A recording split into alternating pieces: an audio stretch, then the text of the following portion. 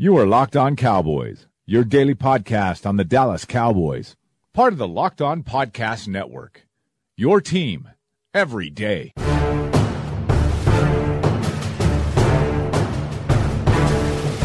Hey guys, welcome here. I'm here with Rabble Rouser, Sean Kirshner, who, did I say that right? I realize I've said your last name so rarely that I'm never certain if I Kirshner. Kirshner, okay. I've totally butchered that, and we probably should have done that off air, but you know what, guys? You're going to get all the good little bits here on our show, and all the bad little bits. But you know what? The good bits are going to be Rabble and I having seen 3 days of practice now, padded practice in a row in this little pod, this Tuesday, Wednesday, Thursday practice.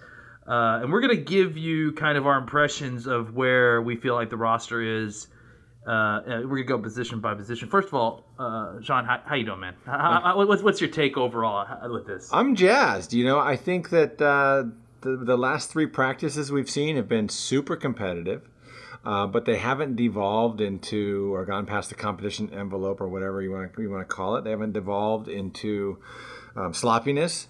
They've been, super energetic, but fairly precise. The defense is looking quite strong, but not. They're not dominating so much that we need to start to panic about the offense. Yeah.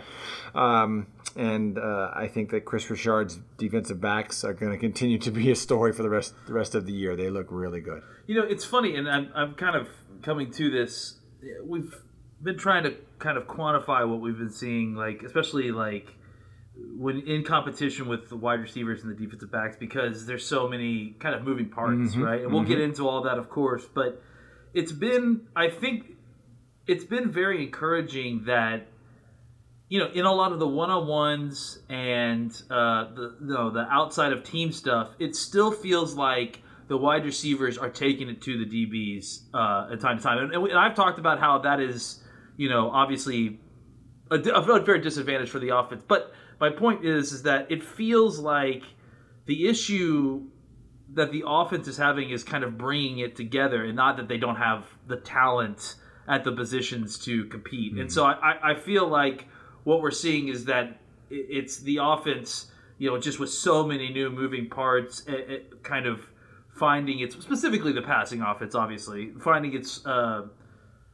what everyone does well and then kind of bringing it all together. Agreed, with one caveat, which is that the process of bringing things together is going to be slowed for the second and third team because, frankly, there is a talent disparity between the offensive line after the first team and the defensive line, which I think is much deeper and more talented. And we should also mention, which is also new this year, obviously, just because of the caliber of players that were on the team last year, the first and second wide receiver groups are indistinguishable. There is no first and second wide receiver groups, really. They are all kind of rotating throughout the first and second groups, pretty much. Now, today, specifically, Hearns and Deontay Thompson were out, so even more so, we were seeing kind of a lot of rotation and kind of people that you wouldn't necessarily expect to see with the second team running there. So, with all that built in, let's start going through positions, and let's start with quarterback. So we decided that we're going to come up, we had three categories: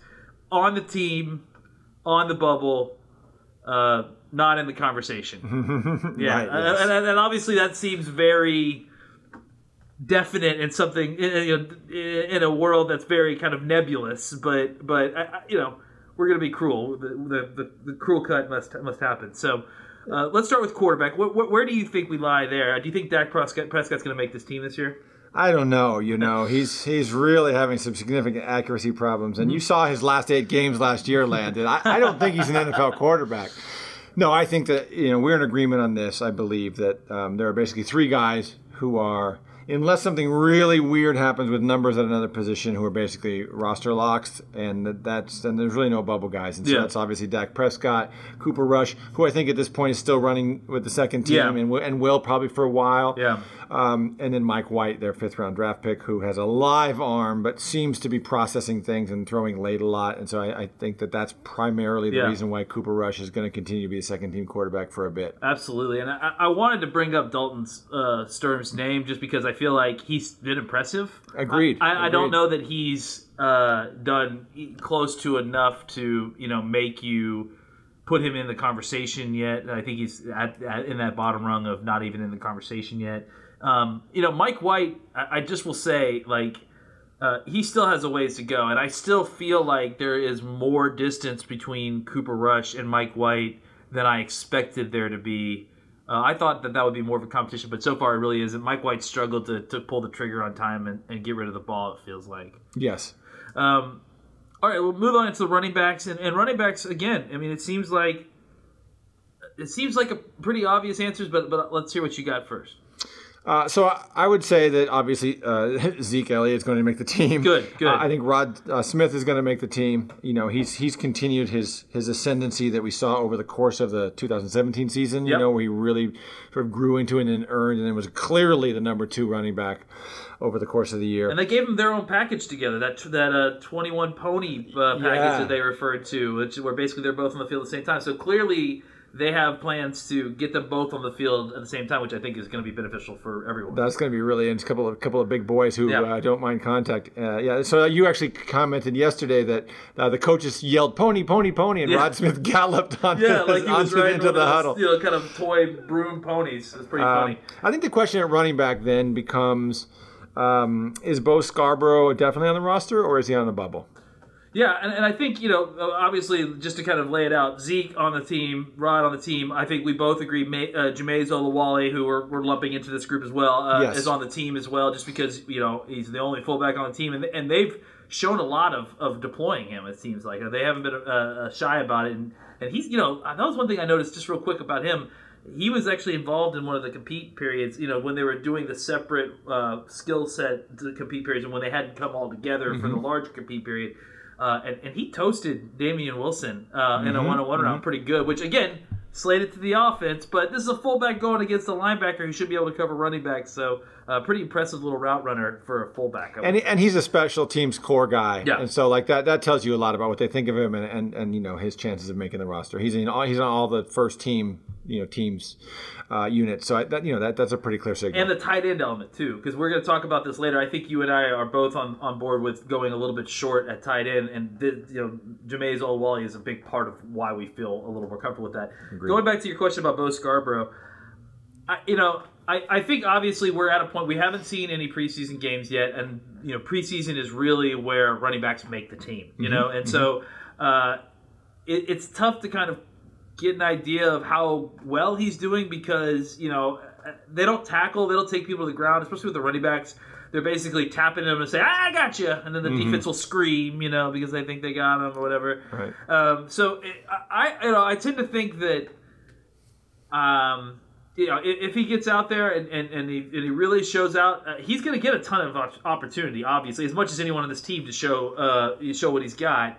The question is, what exactly are they looking for in order for him to be good enough to make the team? It's not like they. I mean, I think whether he makes the team may very well have nothing to do with how he runs the football. Right. It may very well all completely come down to, can he make himself almost indispensable special teams player? Because, I mean, frankly, he may not. You and I postulated that maybe the thing is with him is that he becomes one of the 7 inactives, on game day. And if that's the case, he doesn't even necessarily need to be great on special teams. But the point is that what is it that he's gonna? What is his goal? What is he gonna need to do in order to earn a roster spot? That's what's very difficult for me to quantify, because how much do they really want to have to keep another running back, on the team? Yeah, when we look at him and we look at Rod Smith, I think right now the question is, what does he do that Rod Smith doesn't do? Yeah. And so it in some ways becomes a question of skill set. Do they want a guy who they're going to have to stash on who won't be on the 46 most of the time, who basically just replicates what your number 2 running back does, or do you want another skill set where, especially since this coaching staff seems so intent on exploiting matchups every week, who can provide you a kind of matchup problem against certain teams, certain linebacking units, etc. Yeah. And so it could be that the third running back is on somebody else's team right now. Yeah. And that becomes ultimately the thing is what is the value of keeping a third running back? I mean, obviously this is a team that's going to run the ball a lot, and if they plan on giving the ball to Rod Smith some, even with Ezekiel Elliott on the field, do they need to keep another running back on the field, on the team? The question also, I mean, just to add in more variables, could Tavon Austin be taking your third wide running back snaps, in game, not necessarily being your third running back on the depth chart? All of that is going to be very difficult calculus for them when it comes down to cut time, I think. So. I think that's right. That's going to be a tough spot for them to figure out. So let's go, just kind of in the order that we had gone in, just to tease everybody a little bit. We'll go into offensive line, and we'll save the more difficult cut downs for a little bit later. Offensive line, I mean, I feel like obviously the starting five are pretty clear cut. You and I tend to agree, I think, on 6 and 7, which we think, they at least will keep 7, hopefully 8. Probably 8. My 6 and 7 are Looney and Fleming, and then with that last spot likely being a battle between Chaz Green and Marcus Martin. Marcus Martin, yeah. I mean, obviously they all play kind of, Green and Martin play different positions, but I just feel like, what they paid Fleming and what, with his experience, that he's got to be, the guy that they probably feel the most comfortable with as their swing tackle.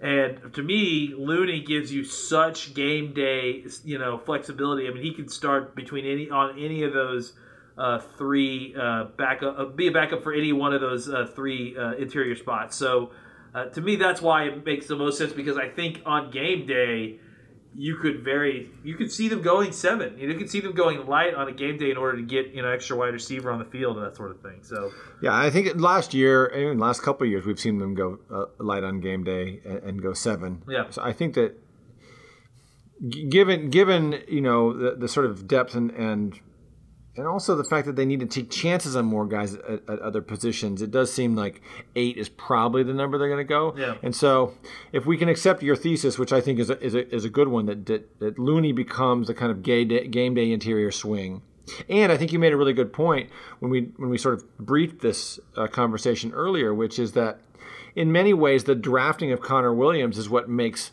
Marcus Martin then go from a potential starter to maybe a guy who's not going to make the team. Yeah, exactly. Because in some ways, his value lies in competing for a starting role, but is he as good as Joe Looney as the swing? And I think the answer might be no. Yeah, I mean, we even saw him today. He's not even practicing now. I mean, I don't know if he's hurt or if it's a conditioning thing, because he's big. Like, he looks Montre Holland big. Like, and so I don't really know if we're trying to just get him in shape, because he was basically just running on the sideline with somebody basically all practice. So, yeah, I think once, like I had mentioned before, once Williams got drafted and Martin wasn't going to be groomed, they knew that Martin wasn't necessarily going to be groomed to be the starter.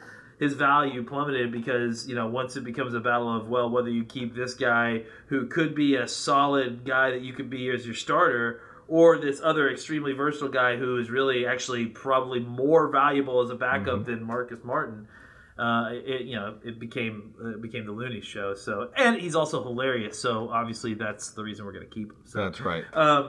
Let's move on to tight ends. I mean, is there anyone else in the offensive line? I do want to bring up Kadeem Edwards. I was going to say, I think Kadeem Edwards. I think you have to at least, in fairness to him and in fairness to what they tend to say about him and the tones in which they discuss him, I think you have to put him on the bubble. I think, listen, at this point, I think he probably has as good a chance as Marcus Martin. If Martin is not on, healthy, he's going to be cheaper. He's obviously younger. He's got a lot of natural talent, it feels like. So I think, Martin and Edwards and potentially, I guess, Green, all in the bubble in that spot. So yeah, I think. I would say Kadeem Edwards probably not in the conversation yet. Maybe, but I don't think you can't say he's like with Jake Campos, where he has no shot. Yeah, right? That's true. So I think he's probably on the bubble. All those other guys are basically not. I think they're camp bodies. Yeah. I think that. And so in some ways, I think that the issue for Chaz Green is how comfortable they feel with. Excuse me, thank you, Cameron Fleming as a swing tackle at both tackle positions. Yeah. I think he's one of those guys who wins ugly. Yeah. And it can be a sort of battling right tackle. Do they think that if Tyron Smith, God forbid, something should happen to him, do they feel like Cameron Fleming has the athleticism to compete as a left tackle for 5 games or something like that? Yeah, that'll be the question. So moving on to tight end, this seems a little more cut and dry at this point. I mean, I think so. Yeah. Yeah. I mean, what do you think? Well, to me, yeah, obviously Swaim is the guy that's getting the majority of the kind of tight end one looks where no matter what the tight end, if there's one tight end on the field, he's it. I've actually been trying to pay attention. I feel like sometimes they've subbed in Jarwin, on certain packages just because, again, I mean, clearly there's roles. Like Swaim is the universal tight end who can basically do whatever. He's not Witten, but he's playing the kind of Witten role where he is, deployed, and you're not really sure because of who he is what he's doing once he gets into the huddle. Jarwin is pretty clearly a cut dry, receiving tight end. It seems like someone, I think it was you yesterday, said maybe like a Zach Ertz light kind of situation at Philadelphia. I think that's kind of a fair, similar comparison. I mean, he's not a plus blocker. No, but he has some athleticism. He moves well for a tight end. He's fluid. He runs good routes. He can catch the ball above his head.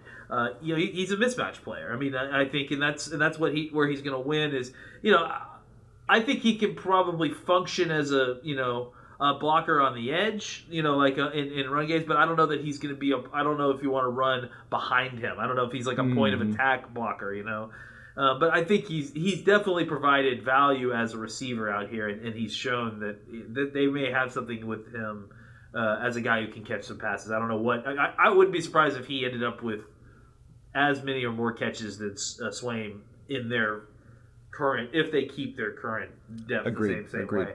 And then obviously the third guy being the rookie Dalton Schultz.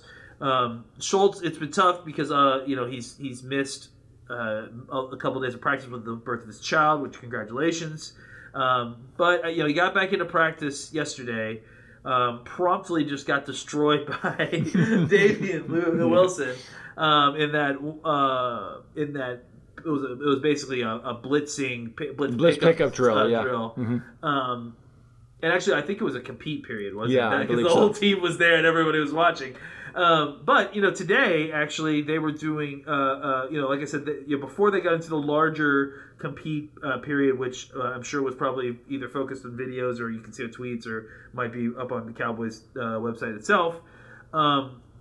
They were doing a separate kind of compete period while the offensive line and defensive line were working on what looked like to be run fits or that sort of thing.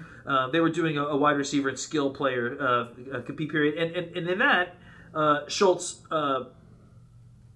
Was it during? No, it was actually during 7-on-7. It was during 7-on-7. Schultz actually returned the favor on Damian and with a nice route and left Wilson on the ground. I think I like what I've seen from him catching the ball. He's very natural catching the ball. Agreed. For a guy that didn't catch a ton of passes. I mean, the circumstance there is that they have 2 other tight ends who are probably going to be. By that you mean Stanford. Stanford, of course. Have 2 other players at the tight end position who are younger than him, one of which who will probably be a first rounder and the other of which may also be a first rounder. So they have a lot of talent there, and they are obviously well known for producing tight end talent. So he didn't get used a lot there. He got used more as a blocker. And it's interesting because out here at camp, I've been more comfortable with what I've seen with him as a receiver than I've seen as a blocker. Now, a lot of that is due to sample size being very small. But beyond all that, obviously, I feel like Schultz is on the team. And then there's Rico. Right. And so, I've had my say about what I feel like Rico looks like, and I'd like for at least my listeners to have your say. I think you're absolutely right about the top 3 guys.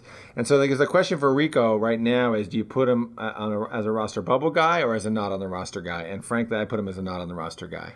I just don't feel like he has the athleticism to contribute. He seems slow. He labors in and out of his cuts. He doesn't seem like he plays unbalanced. He feels like he gets his weight out above his feet on pass routes. He's been dropping balls. He had lapses of concentration. He's been getting yelled at a lot by the coaches. It's possible then when they go to goal line that this 280-pound monster will show up and he'll show to be like a plus blocker in the Martellus Bennett mold, in which case he then becomes a valuable asset. But until I see that, I can't even put him on the roster bubble, frankly. I think it's hard to describe. I mean, you're going to see videos of him catching passes against the third team guys or whatever, and I think it's kind of hard to describe to people that that aren't seeing him live, to just like how. What a drop off there is. I mean, yeah, and what he's and a lot of it is that he is very much a different body type than the other guys. But I mean, he's only like 20 pounds heavier than them, So it's like he is a different type of player, and his game is different. But I just don't know that in today's NFL that it translates as well.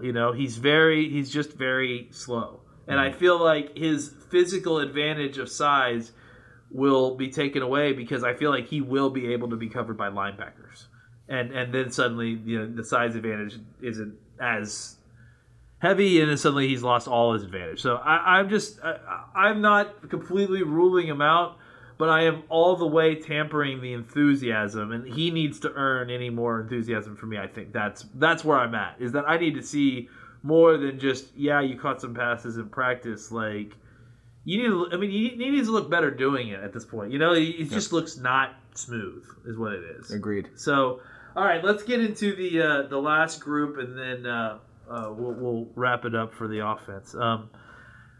Wide receivers. Mm-hmm. So, first of all, considering the idea that clearly, I mean, from what they've told us and what we've seen, it seems to me that they are trying to keep a diverse group of talent, and they plan on deploying it as needed to exploit either game individual matchups or just matchups in general by created by scheme. So keeping that in mind, to me, obviously, I feel like keeping more wide receivers is something that, just based on those facts, is something that should be done. Like, just because you're going to attack the position that way. And then when you look at the actual names on the list, this is a really tough group to cut down because, you come in from OTAs and there's a lot of promise, and you're like, well, this will sort itself out once we get into training camp because, one of these guys won't look so good, or someone will get a couple of them will get injured, and wait for that because we've already that's happened to a certain degree a little bit. But as far as the disappointment side of it goes, has there really been anyone that specifically to you that has been in consideration for the top, let's say, 7 wide receivers that is like really, that's like, oh, you know what, that was a bust, that didn't work out? No, only guys who have been injured. Yeah. Right. So it's Noah Brown and Cedric Wilson. Who Cedric actually, tore a labrum. He's been put on IR already. And Brown's shown us value already. Absolutely right. So that's the only downside, and it's only just because they haven't had a chance to compete, not because they've competed and shown themselves poorly. And in fact, some of the other guys who you thought, they're probably, they're gonna make a play here and there, but they don't really have a chance. Like Lance Lenoir has been terrific every day. Like they always talk about, you can flash one day, but can you be good every day? And this kid's been Lenoir's been wonderful. Play every single day. Every single day. And that's the thing, is that I that's what's really made this even more difficult than I expected, is I assumed that, they were kind of throwing numbers at the problem, but really, it's not, I guess it shouldn't be considered a problem, but I feel like they have the talent they need in the numbers that they've got. The question is now, like I talked about, kind of bringing that all together, discovering how to best deploy each one of those players in our offense, and then exploit defenses using those concepts. Linehan talked about how they're actively trying to do their best to find out what passing concepts, what's the best way to exploit where this player wins, essentially, and then how do we best fit that into what we do. So given that, who are your roster locks? Well, locks. I think obviously, based on what we've seen and based on the money, Hearns is obviously I feel like on the team. Beasley's a lock just because he's been, to me, he looks fantastic. I mean, even outside, inside, wherever they're putting him, he's winning. He's the best receiver on the team. I mean, I think talent-wise, I think he probably is the best receiver on the team. I think Tavon Austin is definitely on the team just because of all the different things he can do. He's been okay. Excuse the sneeze. Great radio.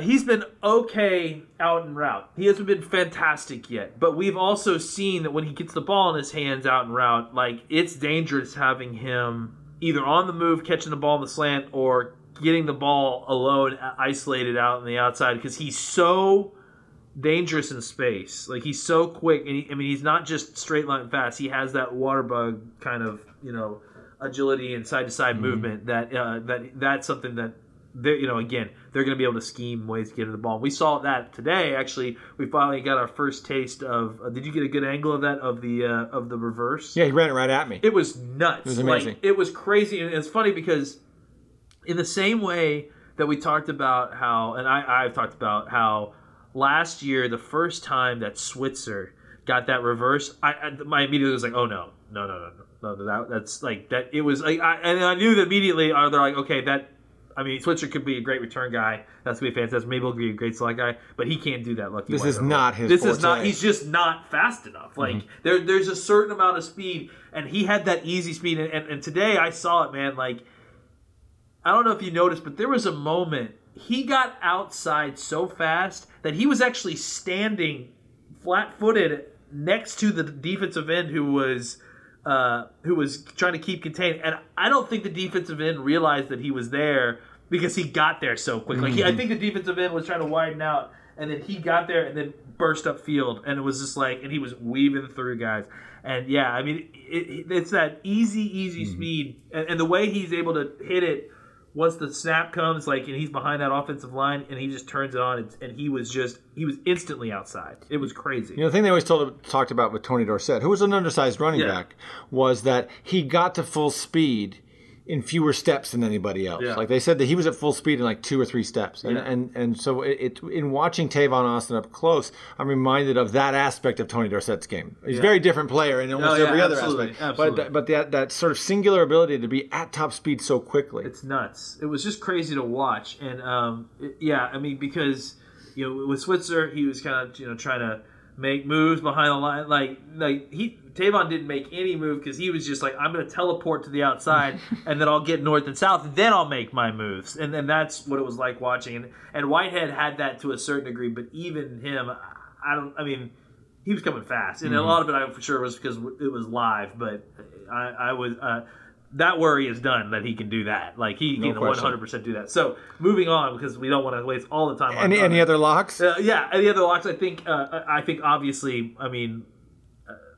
we've been quietly trying to temper our enthusiasm, but man, Michael Gallup looks so good out there. Fantastic. He really, and the thing is that, like, Rabble and I talked before practice. We were like,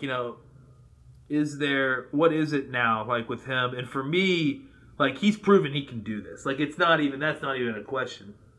To me, it's about, we talked about it, is evening it out, right? Less up and down, more, making sure he's finishing plays, making sure, because when he had that down day the other day, it wasn't because he couldn't do what was being asked him to do. He was doing every single bit of it, and then, like, not catching the ball in a tough contested situation. And again, like, no one else would be expected to do that, but he got all the way there and his hands are on the ball, and then got to the ground and then it slips out. That kind of, like, finishing, and not necessarily. And I use Miles Austin as like his first few years as an example. Miles Austin's first few years, like, he couldn't finish anything. He'd do everything right. Yeah. And except the most important part of the play, which is the last 16th of the play. Yeah, exactly. And that was very consistently not great with Miles. But they saw something there and they kept with him.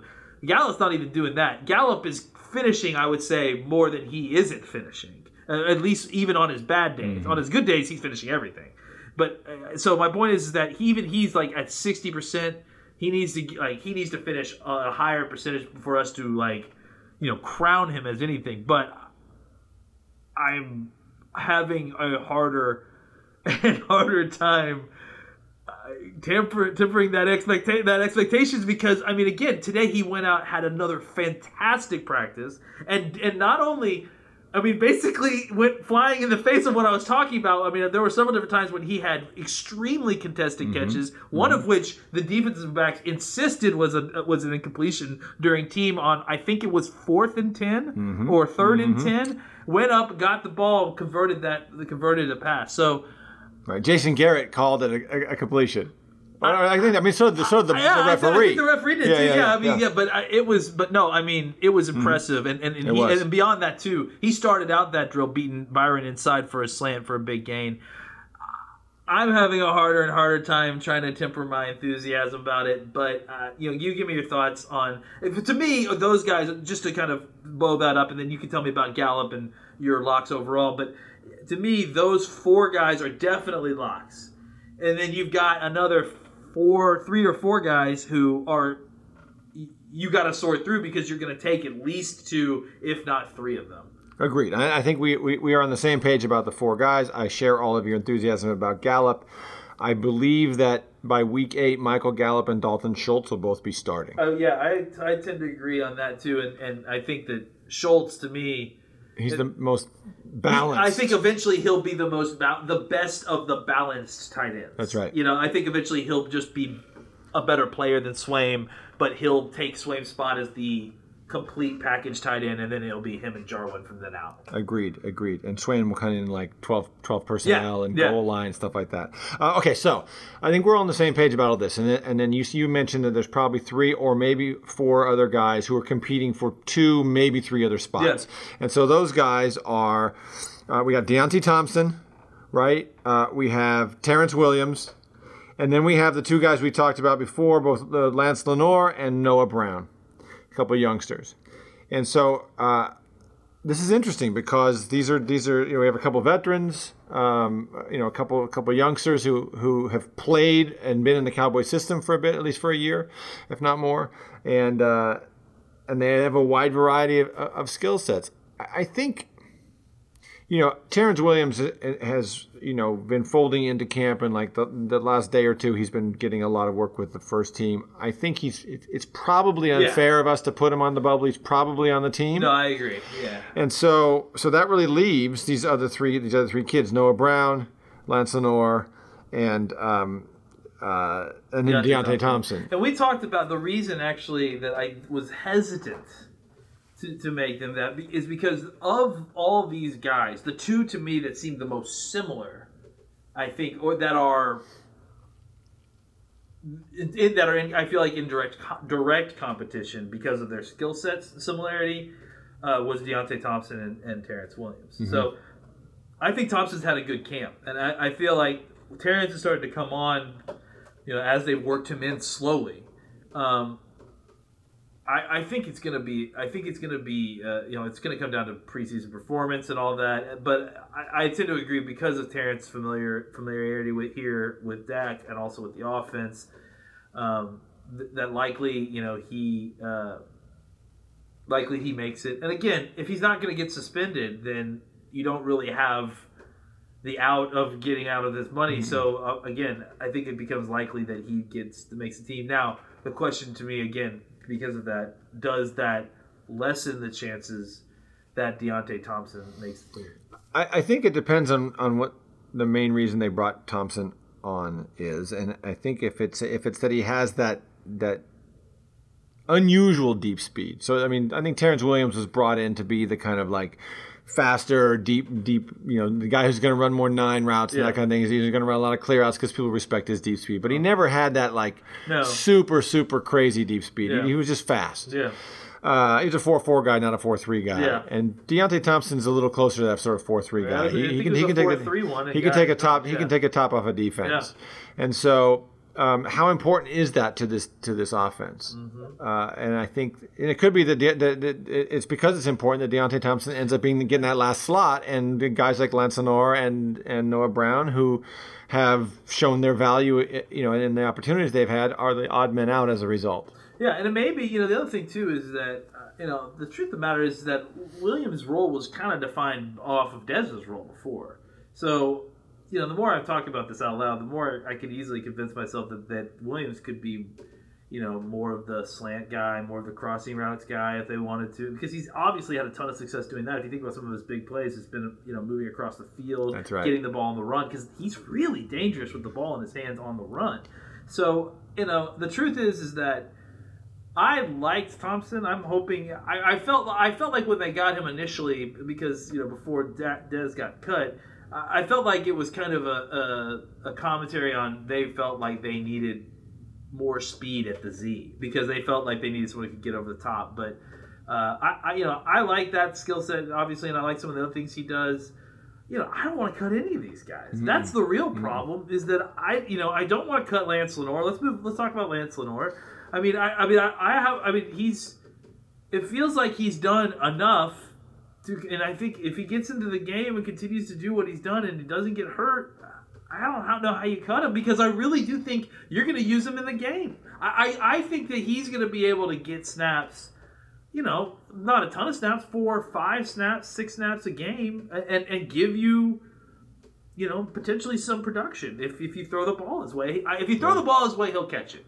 And if he's open, you'll get the yards. That's all I can promise. What wide receiver other than Michael Gallup has had a better camp than Lance Lenoir? No one. I'm not sure anybody has. Beasley. Yeah, that's probably true. But that's also,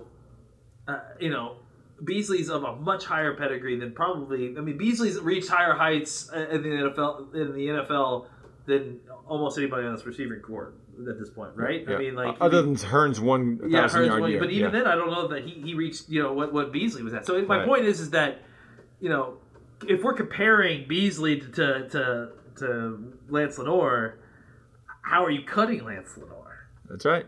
So it becomes a difficult thing, and he lines up everywhere too. That's the other thing is that they've had him all over the spot. So, and then finally, I feel like.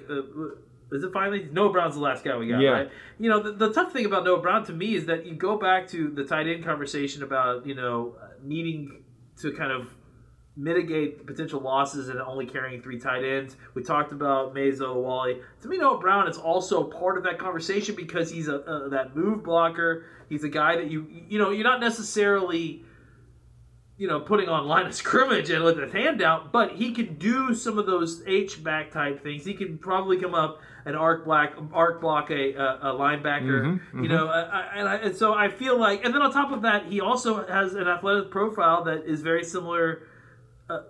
His game is probably very similar to Dez Bryant's minus the.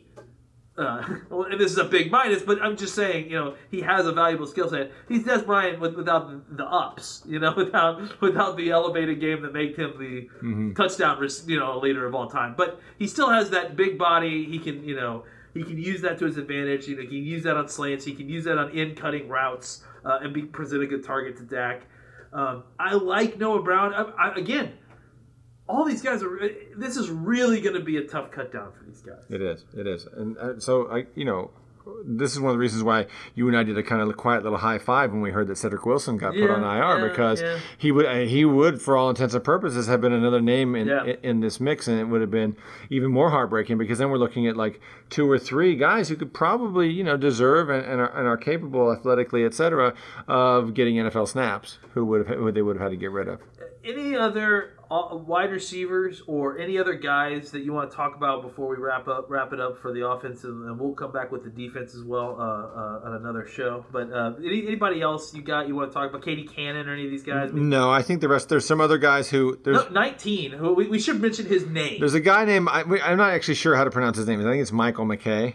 But it's not spelled like you would imagine. M-E-K-L-E. It might be Mikhail McKay, who's been good for, let's say, 2 great catches or 3 great catches every 2 practices. Yeah. He's got like 1.5 really, really interesting, sort of exciting plays every practice. Yeah. Not consistent enough to make the team. I don't think he'll make the team, but he's done some nice work. Okay. Really has. Yeah, I've seen him do some things too. It just feels like I also see him get yelled at by the coach a lot. He just seems like he might be a little bit of a knucklehead, but he, big, tall guy. He's made some amazing catches. He might be one of those guys where you think, 2 years with Sanjay Lal in the practice squad could really make a difference. huge difference. In 2 years when Terrence Williams' contract runs out and Alan Hearns is no longer a Cowboy. Maybe he's the Lance Lenore of 2020. Or, maybe he's a developmental guy. Yeah. All right, guys, that's it for this episode. Thank you so much for checking it out. Make sure you follow Rabble Rouser, which is spelled just like the word Rabble Rouser, except the last E is missing. Correct, Rabble Rouser. Yeah, Rabble Rouser. So make sure you guys follow him on Twitter. Make sure you're following me at McCoolBCB. Until next one, we'll be back on the next episode doing defense. That'll be pretty spirited too. There's lots of conversations on there to have too. So thanks, guys.